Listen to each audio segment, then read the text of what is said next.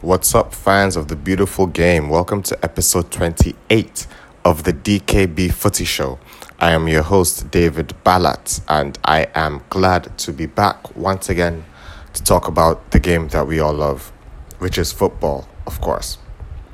A lot of things to talk about today, but as usual, I will start off with the Premier League results from last weekend. And we all know the standout match from there, and that was Spurs hosting United at Wembley.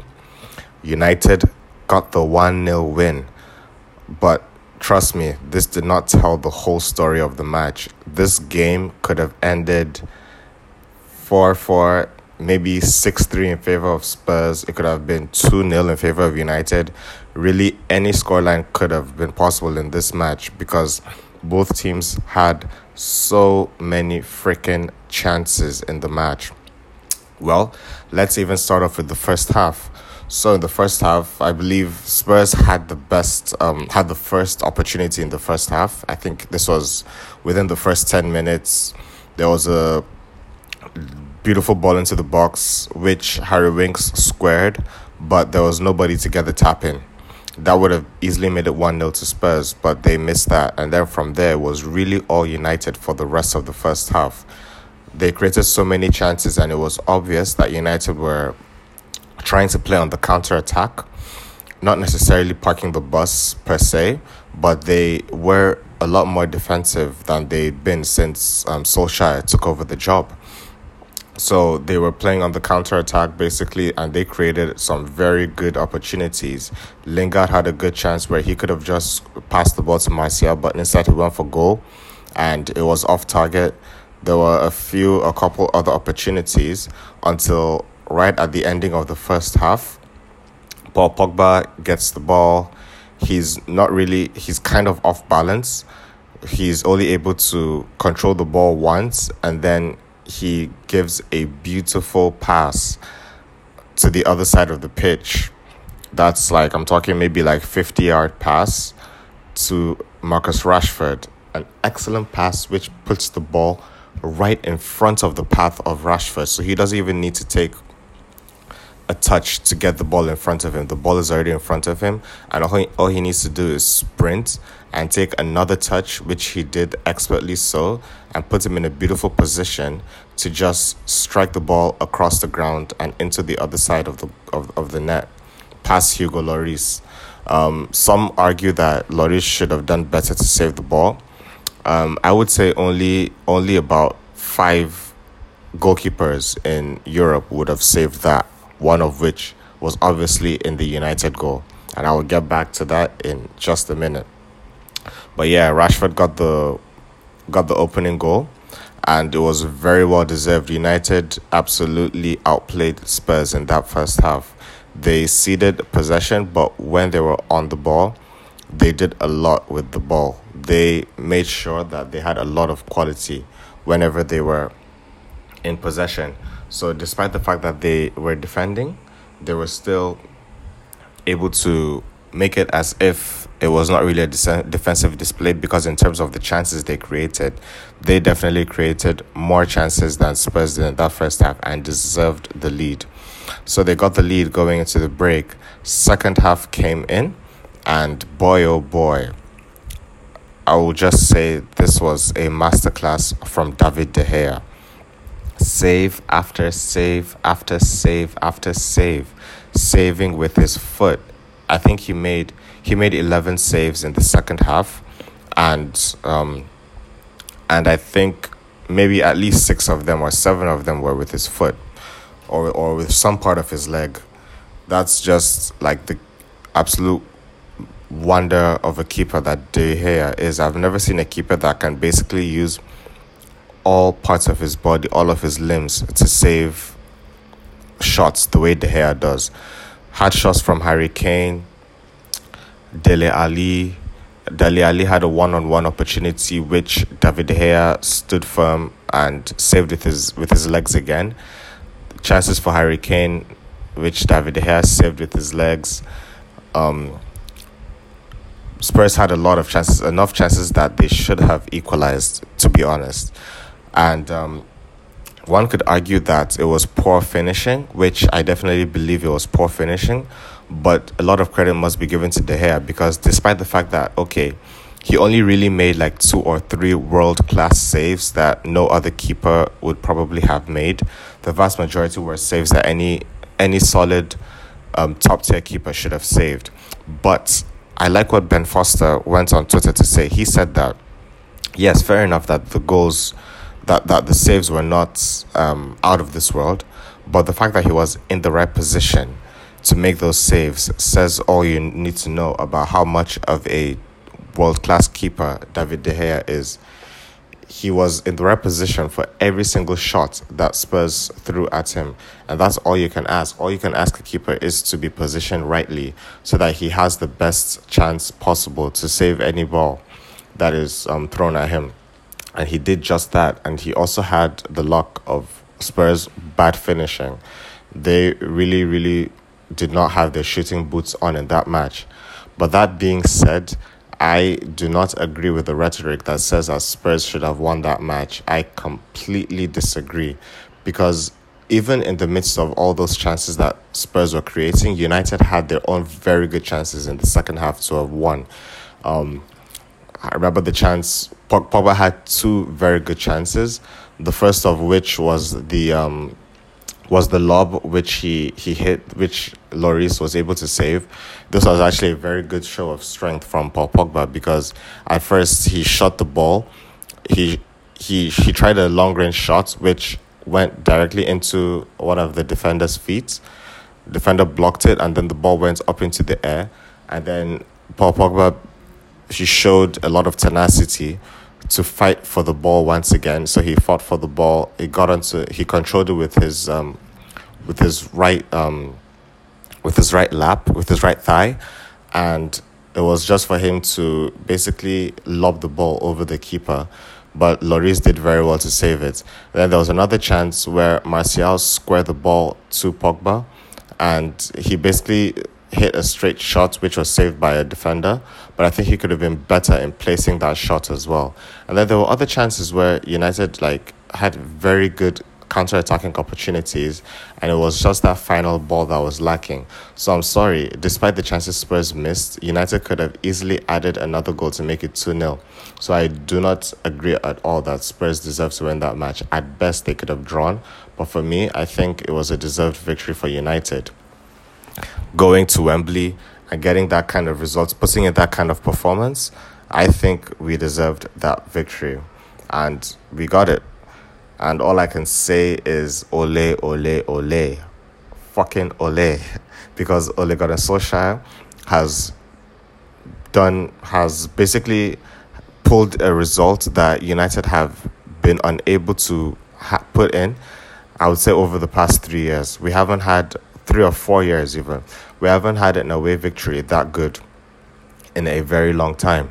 Okay, well, you could argue the Manchester Derby victory last season was great because we beat the champions away from home at the Etihad. But let's look into context what was at stake. Manchester City had effectively won the league. It was all about waiting for that next win that would cement the title. So even if they lost to us, they still won the league the following week. And we, on the other hand, didn't really have too much to play for either. So in terms of things that were at stake, there was really nothing at stake during that Manchester derby. But in this match, there was a lot at stake because we are fighting for the top 4 and Spurs are fighting to be in the title race. So there was a lot at stake for both teams. Both teams could not have afforded to lose this match. And United got the win away from home against Spurs. That's an incredible result for Solskjaer. And now that leaves United level on points with Arsenal and just 6 points behind Chelsea. So, I mean, if we have a shot at making top 4, I think this match has definitely made sure of that. It has definitely improved our chances of making the top 4 that much more. And obviously the whole headlines after the match involved Solskjaer and his chances of getting the United job on a permanent basis. Huh, I think we need to calm down a bit. I'm not really going to say that he deserves to get the job, but I would say that he has definitely put himself in the conversation. If he hadn't, from the results that we'd had over the past 5 matches, where we'd been scoring tons of goals and not really conceding too many, I would say now he has firmly put himself into that into the running, because this, as everybody has been saying, this is the first real test that he had faced, and he passed it. I wouldn't say he passed with flying colours, because Spurs definitely deserved a goal, and we don't know what would have happened if they had made it 1-1, but he has passed. A lot of thanks to De Gea, but also a lot of thanks to his tactical nous, because he set this team up to break on the counter-attack, something Mourinho was just incapable of doing. And I'm not even going to get into Mourinho, because it's enough bashing of him. He's gone. He's in the past. But Solskjaer, man, I would say though that for him to really have no doubt of getting the job, I would say we have to not only make the top 4, but arguably I would say make the top 3. I would say that United have to be. I can understand us finishing maybe in 4th place, but the distance between if United finish 4th and the 3rd best team in the league should not be that much. I think for him to get the job, we have to be comfortably in the top 4, I'm talking maybe by the last 7 or 8 games of the season, United should be comfortably in the top 4 and looking to even climb further on the table. So if he does that and we win a trophy, this should be the FA Cup, or the only 2 trophies we can really win are the FA Cup or the Champions League. If he wins the Champions League, give him the job, because there is no chance of United winning the Champions League.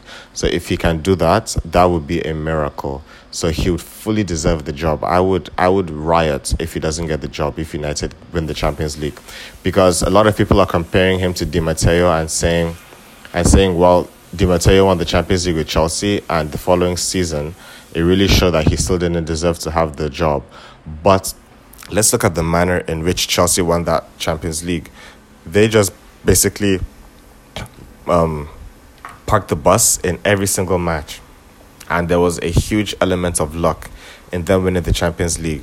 Solskjaer has shown that he is not ever going to park the bus. That is never going to be his go-to strategy. He is trying to play a more attacking form of football. Yes, he can cede possession and play a more defensive style, but he's always going to be positive. He's always going to have a positive outlook. So if United, with that squad, can have a positive outlook and can actually beat the likes of PSG, who are facing in the next round, the likes of maybe Manchester City, Liverpool, the likes of Barcelona, Juventus, Real Madrid, I think, he deserves the job, because if he wins the Champions League, it's not going to be by a fluke, because we're not going to be parking the bus for 90 minutes and just hoping to God that we make 1 or 2 good opportunities that we can score from. No, he's actually going to play a more positive attacking style of football.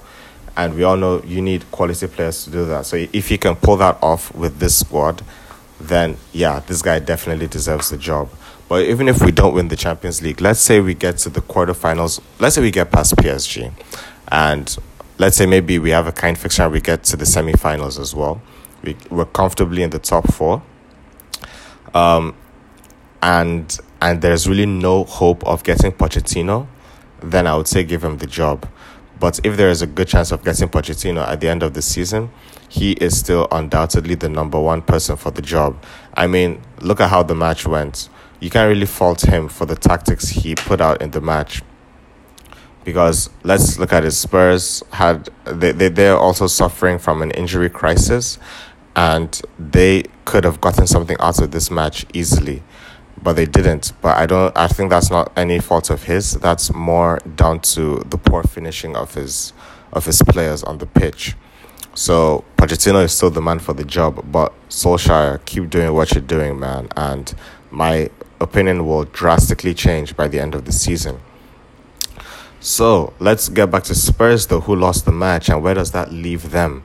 So now they are basically out of the title race, because even if they were not out of it before this match, which I personally thought they were, I think they're definitely out of it now, because they are now 9 points behind Liverpool. So I think they can kiss their title hopes goodbye. And then, more than that, they have been dealt two huge blows because of this match. Well, first of all, they lost the match, obviously, which was a huge blow. And then literally in the dying seconds of the match, Harry Kane picked up an injury. He picked up ligament damage, basically. And he is going to be out until mid-March. In fact, he's not going to be training until mid-March, which means even when he's back in training in mid-March, they need to give him a few weeks to really before getting him back into the starting 11. So we're talking until the end of March or the beginning of April before we can see Harry Kane starting a match for Spurs again. That's a huge blow, a massive blow for them. On top of that, Son Heung-min is off to the Asian Cup, and he's going to be out until February when the cup is over, unless Korea get knocked out. But what are the chances of that happening? They are among the top two teams in Asia, so they're not going to get knocked out anytime soon. So we expect him not to be back until next month. And obviously, when he comes back, he can't get back straight into the starting 11 because he needs time to rest. I mean, this guy has not had a preseason since the beginning of the 2017-18 season.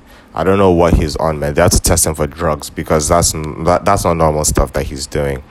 But yeah, Son is off to the Asian Cup, and they have other injuries. The likes of Lucas Moura, Victor Wanyama, Eric Dyer, Musa Dembele, and Musa Sissoko are all out. They're all injured.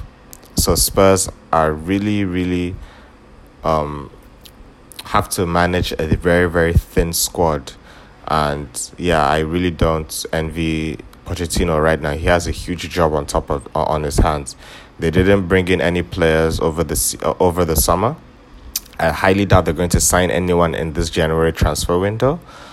And despite the fact that I, for one, think that they have a much deeper squad than most people give them credit for, I don't know how they're going to handle these injuries, man, and these injuries and the loss of Son. I don't know how they're going to handle it, but it's tough. It's really tough for them, and I really don't know. But for one, I'm kind of happy about this, because I think if they can drop a few more points, then they are also going to be in the top 4 battle instead of battling for the title. And that just helps United, because it's not only Chelsea that we can be fighting with for the top 4, but Spurs as well. So I'm really not complaining about these injuries that they have. As a United fan, I'm happy. I'm not going to lie. But United have to take advantage as well. And I will see how they go over the next few weeks. But that's about it for that match.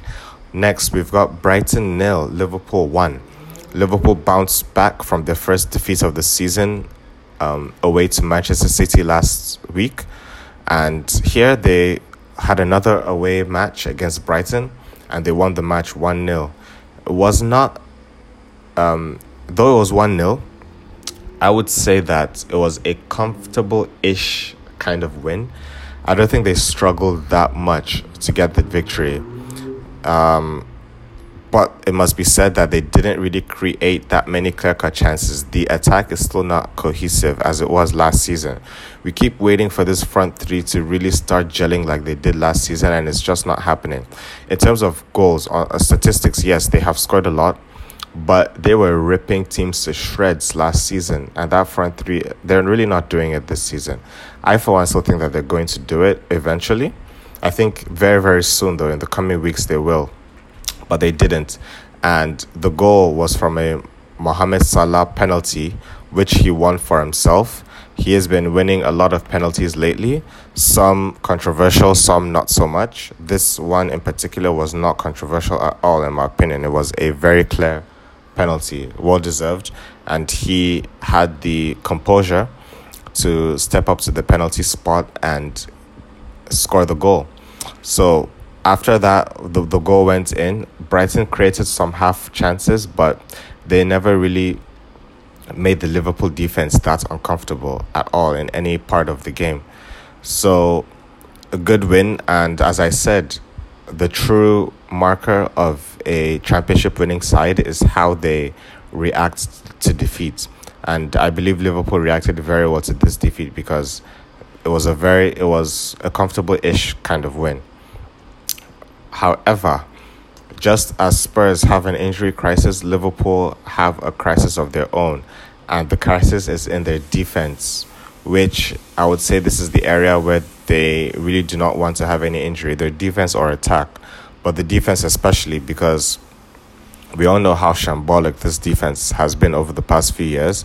They fixed a lot of those issues this season, but those are down mostly to three players in my opinion, and those are Alisson, Van Dijk, the two obvious ones, and Joe Gomez as well, who has been an excellent partner to Van Dijk. Gomez has been injured for the past few weeks, and he is still injured with a broken ankle until the end of the month. And then to add insult to injury, Trent Alexander-Arnold also picked up an injury in the last match, and he is out for 4 weeks. That's a massive, massive blow. He is out for 4 weeks with his injury. So that's probably until the middle of February or the beginning of February. And Dejan Lovren is also out with a hamstring injury until the end of the month. And unfortunately, they loaned out Nathaniel Klein to Bournemouth and they can't call him back. So Liverpool are going to have to cope with these injuries, and it's going to be tough for them, man, because really they don't have a proper replacement for Trent, and Fabinho has had to cover in central defense, which I think he's more than capable of doing that, but they cannot afford any more injuries in this department. If they do, then it's going to be tough for them, because that defense without those key players, they should just pray to God that Alisson and Van Dijk don't get injured, because if they do, then that defense is going to go from 100 to 0 real fucking quick. So Liverpool have an injury crisis, but let's see how Klopp is able to manage that in the coming weeks. Manchester City defeated Wolves 3-0. We had goals from Gabriel Jesus. He had a brace, and Gabriel Jesus had a brace, and who scored the winning? And then Connor Cody had an own goal from a Kevin De Bruyne cross. And it was a relatively straightforward victory for City. Wolves have been very good opposition against top 6 teams, but it wasn't so in this match. And their case also wasn't helped because when it was 1-0, Willy Bolly got a straight red card in the 19th minute for a very rash challenge in which his studs were exposed, and he deserves to get sent off, in my opinion. So it didn't help any matters because, there's no way you're going to defeat City in the Etihad with 10 men when you're already a goal down. It's just not possible. I don't care who you are. So Wolves were never going to get the win. And where does that leave City? Well, City have effectively recovered from their dip in form over the past month, and over the past 3 games, they have had a 19-0 goal aggregate in the last 3 matches. That is just nuts. In the FA Cup, they won the match against Rotherham 7-0. In the Carabao Cup or the EFL Cup, they defeated Burton Albion 9-0, and now they have defeated Wolves 3-0. 3 clean sheets, scoring 19 goals in the process. That's just absolutely mind-blowing. And also, on top of that, their squad is almost fully fit. De Bruyne is still coming off the bench, but I think they're just trying to manage him. I think he's fine, and he's probably going to start the next match. What's his name? Mendy, Benjamin Mendy. I believe he's back in training, or he's going to be back in training very soon. So basically, their squad is almost The squad is almost fully fit. Excuse me. The squad is almost fully fit, and they are going to be in high hopes and in high confidence going into the business end of the season. Next match, West Ham defeated Arsenal 1-0. Had a goal from Declan Rice, and it was more or less a deserved victory for West Ham because the Arsenal attack were just not in sync this time around. They created so many chances, but were just lacking that final ball, or were lacking the cutting edge to get a goal. And West Ham got the win over Arsenal. Arsenal are now level on points with Manchester United, despite that 22-game unbeaten run where everybody was singing the praises of Emery and of the signings that they had made. Despite all of that, they are now level at 5th position on points with Manchester United. That defense is really abysmal. The defense is so bad. They need to do something about that defense. I don't know if they're going to make any signings over the January transfer. I read that they can only make loan signings, no permanent deals over the January transfer window. They desperately need somebody in there because that defense is not good at all. And what's up with this Ozil situation, man? Ozil is still not figuring into the plans of Emery, and the reports are that Emery wants him out. Emery has no plans to use Ozil in this squad at all. But Ozil, on the other hand, is in no desire to leave because he is on a massive £350,000 a week 5-year contract, which he signed last season. So he fully knows that there is no other team that he can move to that is likely to pick up those wages. So he's in no rush to leave. He's happy to sit on the bench or not even make the bench at all. And Arsenal are the ones really suffering because he is the highest paid player, their best player, who is on immense wages and he's not playing. So that's really sad for them. I don't know what it really is because Ozil is still the best player in this Arsenal squad. So I don't really understand why Emery sees no use for him. But that's the way he sees it. And Ozil has to leave one way or the other. I will touch on that a little bit after I'm done discussing the matches. Chelsea defeated Newcastle 2-1 at Stamford Bridge. Pedro opened the scoring from a delicious pass from David Luiz. If you thought the Pogba pass was amazing, David Luiz's was that much better. It was basically from his own defensive half. He hit a cross-field ball over the entire Newcastle defense and onto the chest of Pedro, where he was able to chest the ball down, control it very well, and I think it was a lob finish. Got a lob finish over Dubravka, making it 1-0. And then later on, Kieran Clark got an equalizer for Newcastle from a header, from a set piece. And then Willian got the winning goal with an excellent curved finish from the left-hand side of the box. Expertly curved it in, and the keeper had no chance. Got the winning goal for Chelsea, and they won the match over Newcastle. Chelsea desperately need a new striker because they cannot continue like this. That attack is just not scoring enough goals at all. They can't continue doing just winning games by 1-0, 2-1.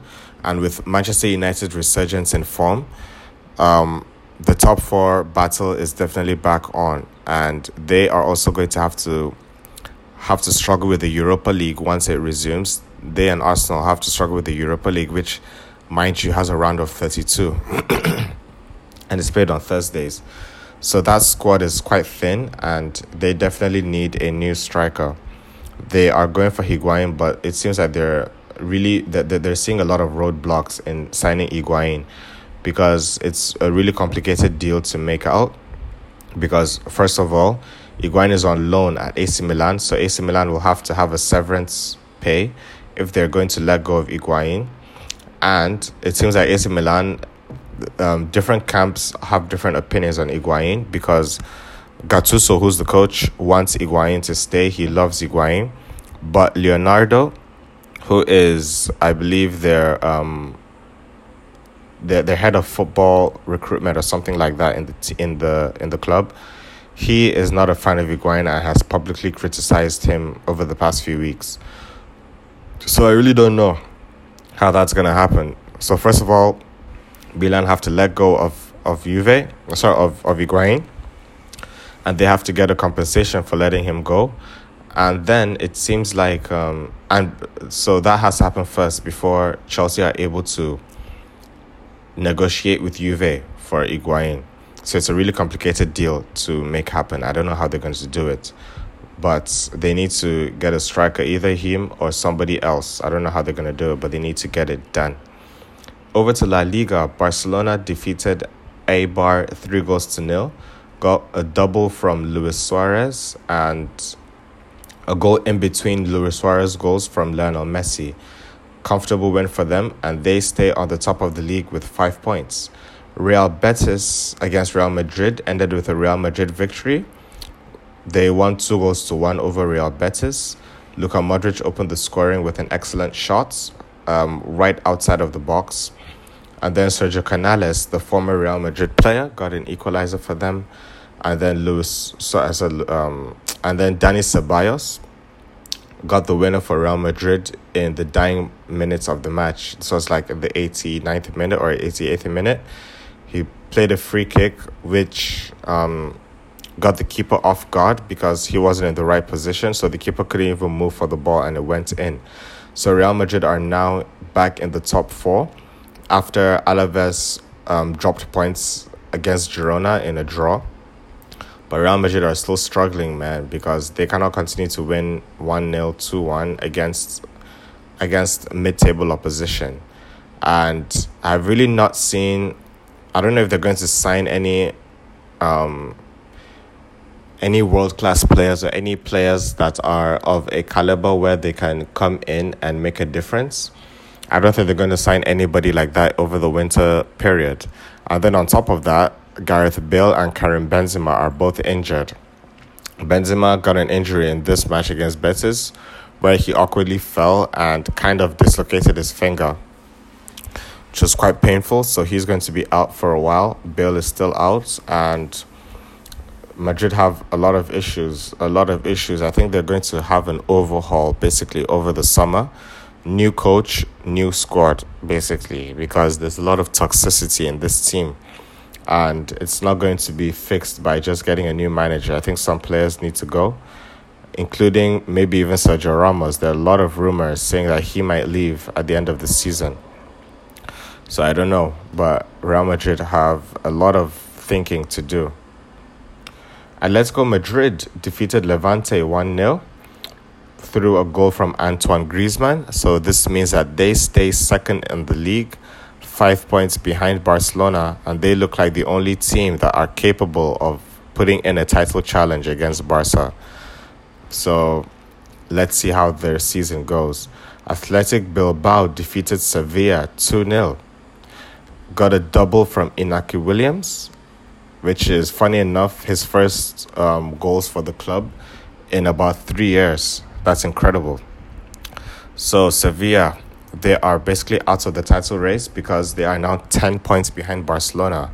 So it's safe to say that there is no way they are going to win the league at all. Sevilla have been unable to win an away match since September, and they've been drawing, and this time around they lost.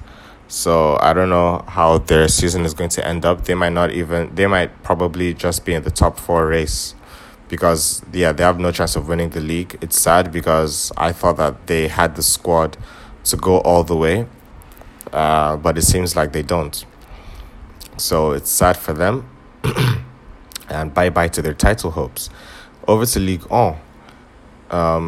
Ligue 1 has returned, and I'm only going to talk about the PSG match. PSG defeated Amiens 3-0 with goals from Cavani, Mbappe, and Marquinhos. It's a comfortable win for them. We all know they're going to win the league. But I wanted to say, it's really odd to me that they are not going for Mesut Ozil. I mean, this would be a perfect fit in their team because they don't have the best midfield at all. They don't have a world-class number 10. The only world class midfielder they have, who it's even debatable if he's world class, is Marco Verratti, who is so injury prone as well. And I believe with this midfield, they have no chance of winning the Champions League. But if they were to sign Ozil, I mean, that would increase their chances a decent amount. They could even get him on loan because I understand they are under pressure from UEFA. They are under investigation for financial fair play, fair play regulations that they might have encroached. But Ozil, they can get him on loan because Arsenal are desperate to let him go. And if there's any team that can pick up those wages, it's PSG. They could even maybe just pay half and Arsenal pays the other half or something like that. But they can get him on loan till the end of the season and then make the deal permanent next season when they would probably not be under so much pressure from UEFA. So, yeah, I don't know why they're not going for Ozil, but they definitely should go for Ozil, in my opinion. And he would make a lot of difference to this team if they were. But that's just my 2 cents. Who's listening to me? I don't think PSG are. If they were, though, if the CEO of PSG or one of the Qatari owners is listening to the DKB Footy Show, trust me, man, the best thing for you to do is to go and sign Ozil. Coppa Italia round of 16 was played, and I'm just going to run through the results really quickly. AC Milan defeated Sampdoria by 2-0 away from home. Juve defeated Bologna 2-0 with goals from Bernardeschi and Moise Kean. Napoli defeated Sassuolo 2-0. Inter Milan thrashed Benevento 6-2. And Roma thrashed Virtus Entella 4-0. And then the Italian Super Cup, or the Supercoppa Italiana, was played in Saudi Arabia just yesterday between Juventus and AC Milan. And no surprise, it was Juventus who got the win. In addition to that, no surprise once again, who got the goal? Cristiano Ronaldo. He got the goal through a header and gave Juventus the 1-0 win. I didn't watch this match, but I saw the highlights, and most of the chances were going Juventus' way, so I think it was a deserved victory for Juventus. And after Ronaldo got the goal, Frank Kessie got a red card in the 73rd minute or something like that, and that just made the job that much more difficult for AC Milan. There was no chance that they were going to rebound with 10 men, with one man down and losing 1-0 to a team as solid as Juve, who can absolutely defend and equally attack. So Juve won the Super Cup, and surprisingly, this is their first Super Cup win in the past 3 seasons. So good for them. And they're going to be returning to the league over the weekend. And looking forward to that. So over to the fixtures for the weekend. Start off with the Premier League, and the standout fixture there is going to be a London derby between Arsenal and Chelsea. This is going to be an exciting match. I'm really looking forward to this match because despite the fact that both teams are not in form, I am expecting goals from this match. I would tip Arsenal as slight favourites because judging based on the big games that they've had at the Emirates Stadium this season, they have really, really turned it up. Besides from the Manchester City match, which was their opening match of the season, they have turned up against Liverpool. You could argue that they should have won the match against Liverpool, but they drew 1-1, and they absolutely demolished Spurs 4-2 at the Emirates. So I would place Arsenal as favourites, but they have a dip in form. So I can't rule out Chelsea from this match. Chelsea are also not really in the best of form, but we all know it's a London derby and Eden Hazard always steps up for these big games. So I expect goals from both teams, a lot of goals from both teams. I don't really expect Sarri to have the same approach that he had against City. I expect Chelsea to attack, Arsenal to attack as well. I expect Arsenal to really press high up the pitch to try and win the ball in the opposition's half and score goals. And yeah, I really don't know. This game could end 4-3 if both teams have their shooting boots on. This game could end something like 3-3, 4-4, 4-3. Who knows, man? But I'm really looking forward to it. And I believe United are going to be the overall winners from this match because despite how the match ends, they are going to be that much closer to either going above Arsenal or going very close to Chelsea in the top four. So United are definitely going to be looking at this match as well. But I'm looking forward to it just as a neutral fan because I expect a lot of beautiful football to be played in this match. Liverpool versus Crystal Palace. I expect an easy victory for Liverpool, despite Crystal Palace being very good defensively this season. I think they have actually kept the third or fourth most clean sheets in the league this season, which is quite impressive for Roy Hodgson. But it's going to be too much to ask for them to do the same against Liverpool at Anfield as well. So I expect Liverpool to get a good victory in this match. We've got Huddersfield versus Manchester City. Expect the same. I expect City to absolutely demolish Huddersfield. Huddersfield have actually just sacked their coach, David Wagner. So this is going to be their first match. I don't think they've appointed anyone new. So it's probably going to be a caretaker boss, which is probably going to be their assistant manager who's going to take over in this match. So I expect a very comfortable victory for Manchester City. And then Fulham are at home to Spurs. This is a London derby as well. This could be a very tricky match for Spurs. I could easily see Spurs absolutely demolishing Fulham, and I could see Fulham nicking a hard-fought victory in this match because, first of all, they are going off of a loss against United. They are without Harry Kane, without Son, and the other injured players that I mentioned earlier. And Fulham are fighting for survival. And they are at home. It's a London derby as well, so I expect the atmosphere to be really, really something else. I expect it to be really rocking at Craven Cottage. So I don't know how it's going to end, but Fulham should really fancy themselves in this match. They should definitely go all out. They have the players, they have the quality players in the attacking third to really cause Spurs some damage. So I don't know how this match is going to end, but it should be an interesting match. Manchester United at home to Brighton and Hove Albion. I expect a straightforward victory for United, going off of the start that they've had under Solskjaer. They are just absolutely revitalized. Marcus Rashford is in the form of his life so far at United. Other players in the squad are playing excellently. Pogba is also in the best form he's been in since joining United. And I think they're just going to have too much for Brighton to handle. I expect Brighton to come into this match with a defensive mindset, really parking the bus. But United should get the victory and put pressure on Arsenal and Chelsea when they play later on. Over to La Liga, and we've got a big match there as well because it's Real Madrid versus Sevilla.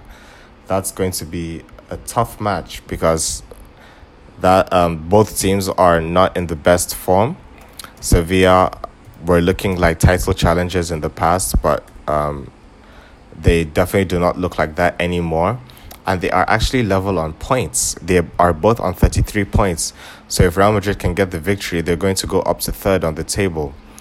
It's going to be tough, though. It's going to be at the Bernabeu.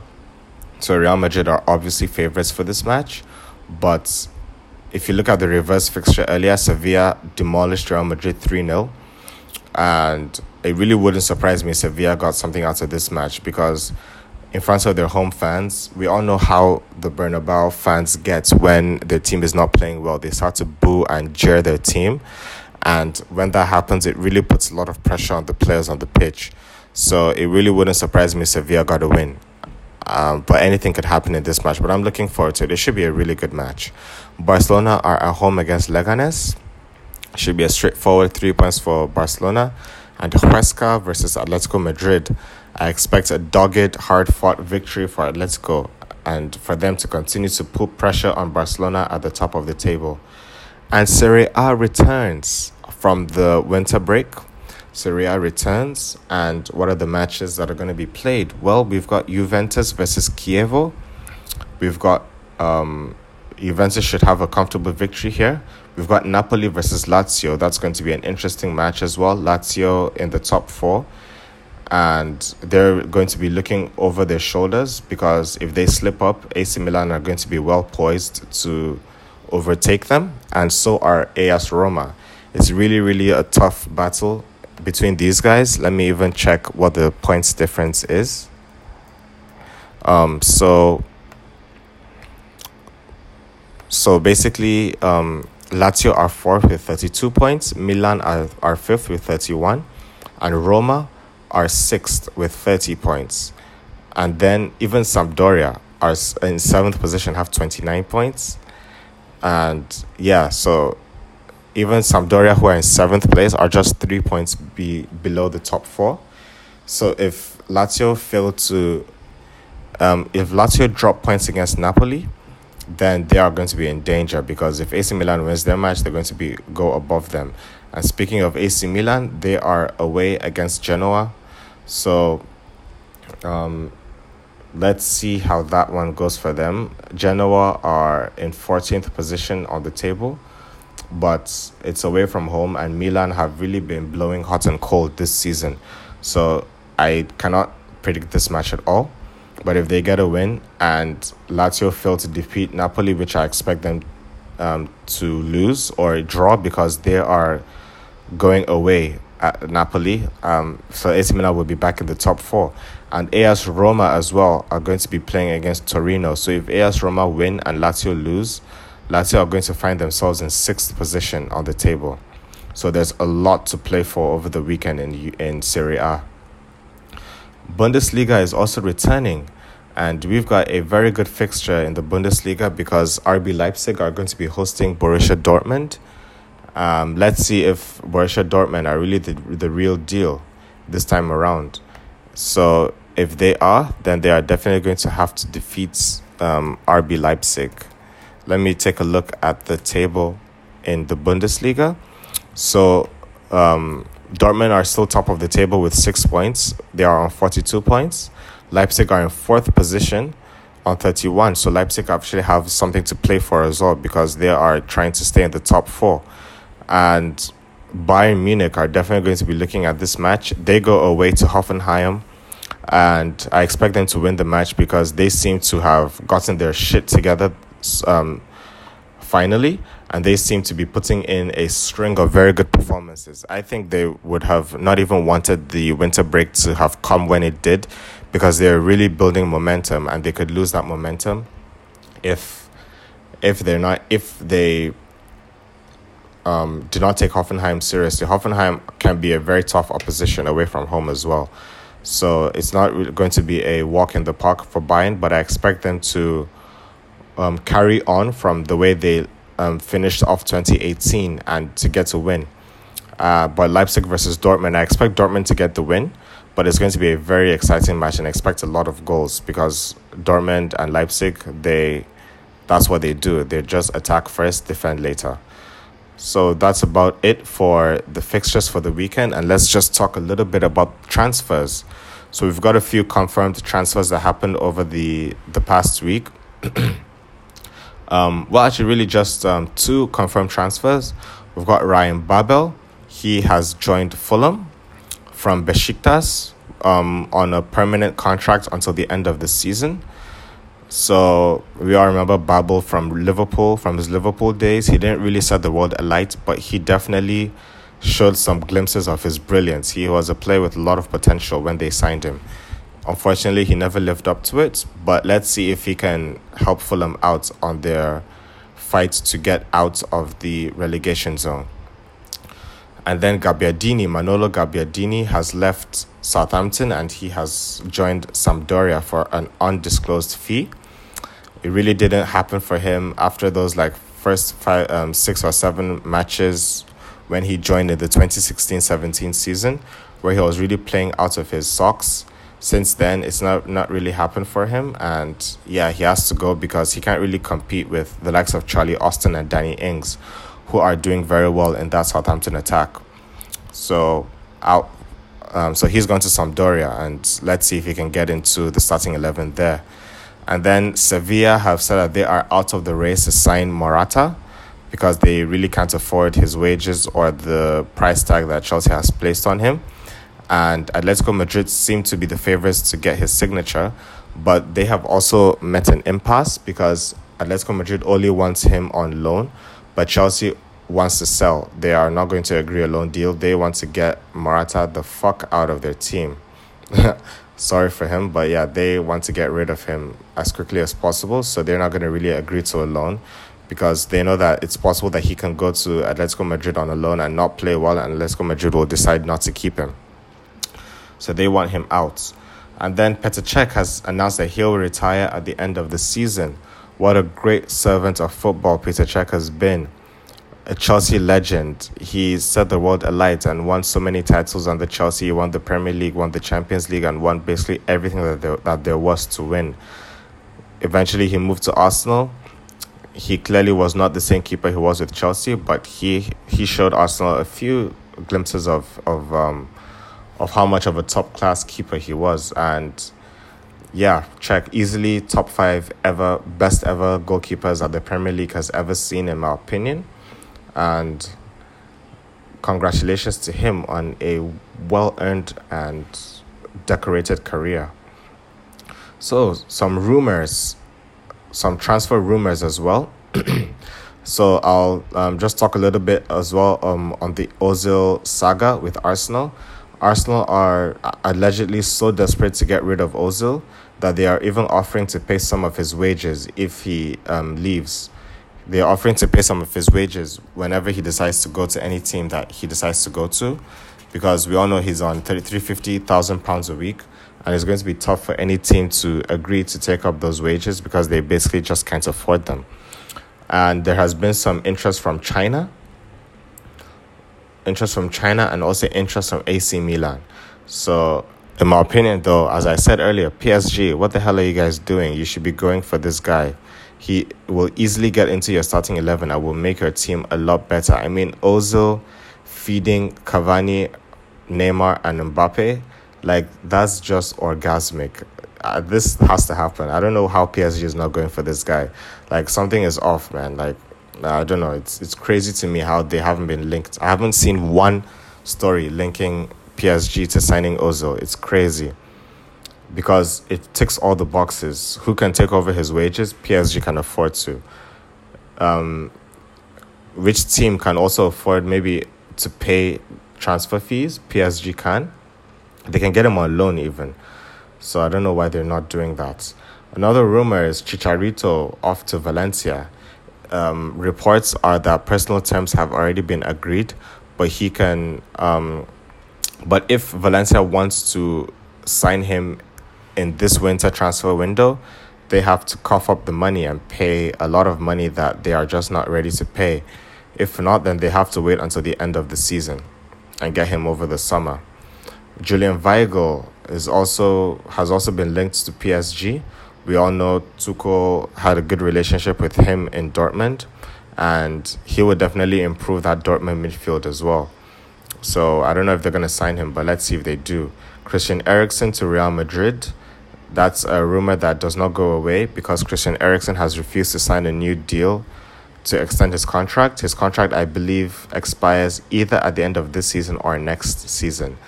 So he's definitely not going to leave in the winter transfer window, but in the summer, it's looking more and more likely that he will.